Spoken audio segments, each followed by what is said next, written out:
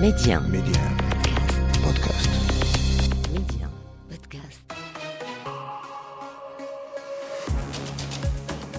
Bonjour, c'est Hakim Tamim. Bienvenue dans le podcast Le meilleur de le vestiaire et voilà ce qu'il faut retenir aujourd'hui.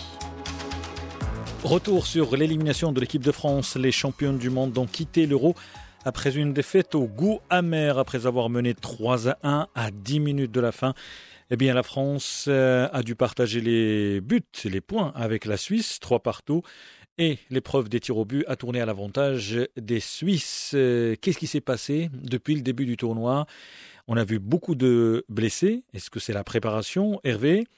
Il y a eu également des changements de système côté tactique. Et puis peut-être aussi, Didier Deschamps, le sélectionneur, a perdu le contrôle de son vestiaire parce qu'on a vu pas mal de choses au cours de cette édition de l'Euro. Hervé d'abord et ensuite Fred. En fait, on a eu un Didier Deschamps qui a été à réaction et jamais à action. C'est pas lui qui a agi. On a l'impression qu'à partir du moment où il a rappelé Benzema, il s'est dit je vais essayer de mettre Benzema. Bon, dans les meilleures conditions, c'est le moindre des choses. Et on sait quel est son poste favori.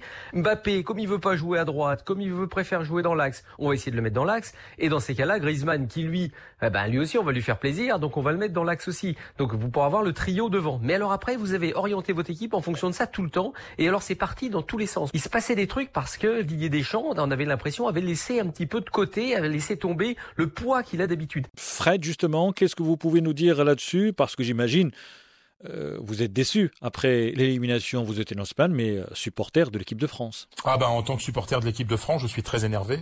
C'est quand même un énorme gâchis. Mbappé, on lui reproche pas d'avoir manqué un penalty, on lui reproche d'avoir manqué son Euro.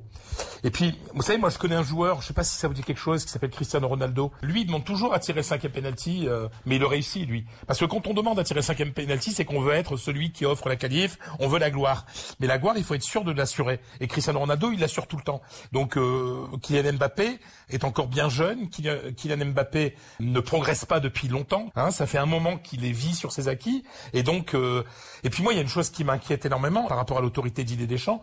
Ce qui s'est passé avec Kingsley Coman, par exemple, qui voulait pas sortir, etc. Pogba qui se dispute avec Rabiot, les familles d'ailleurs a priori dans les tribunes aussi, et qui est totalement hors du coup lors de la première partie de la prolongation. On sent que Didier Deschamps n'est plus le grand patron, qu'il a perdu de l'autorité parce que ces joueurs-là ont un peu pris le melon certains après la Coupe du Monde, et que toute la force de Deschamps c'était de dire voilà, c'est lui le boss, c'est lui le papa. Aujourd'hui, il l'est plus.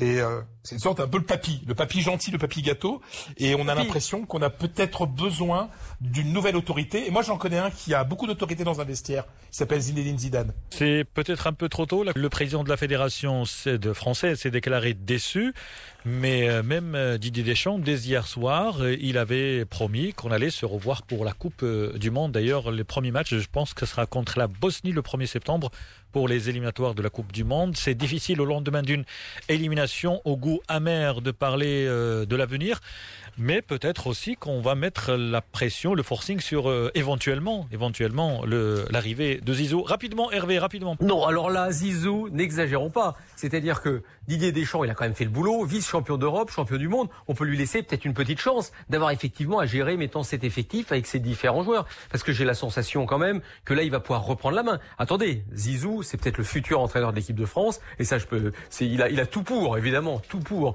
C'est vraiment le profil idéal. Mais là, je trouverais quand même assez dur que Didier Deschamps soit viré aussi vite parce qu'il n'a pas eu le résultat escompté. On peut avoir un échec, on peut avoir la difficulté ensuite, c'est de savoir rebondir. Rendez-vous demain pour un nouvel épisode du meilleur de le vestiaire. Pour ne rien rater du football chez nous et dans le monde, abonnez-vous à ce podcast pour être les premiers à recevoir les derniers épisodes.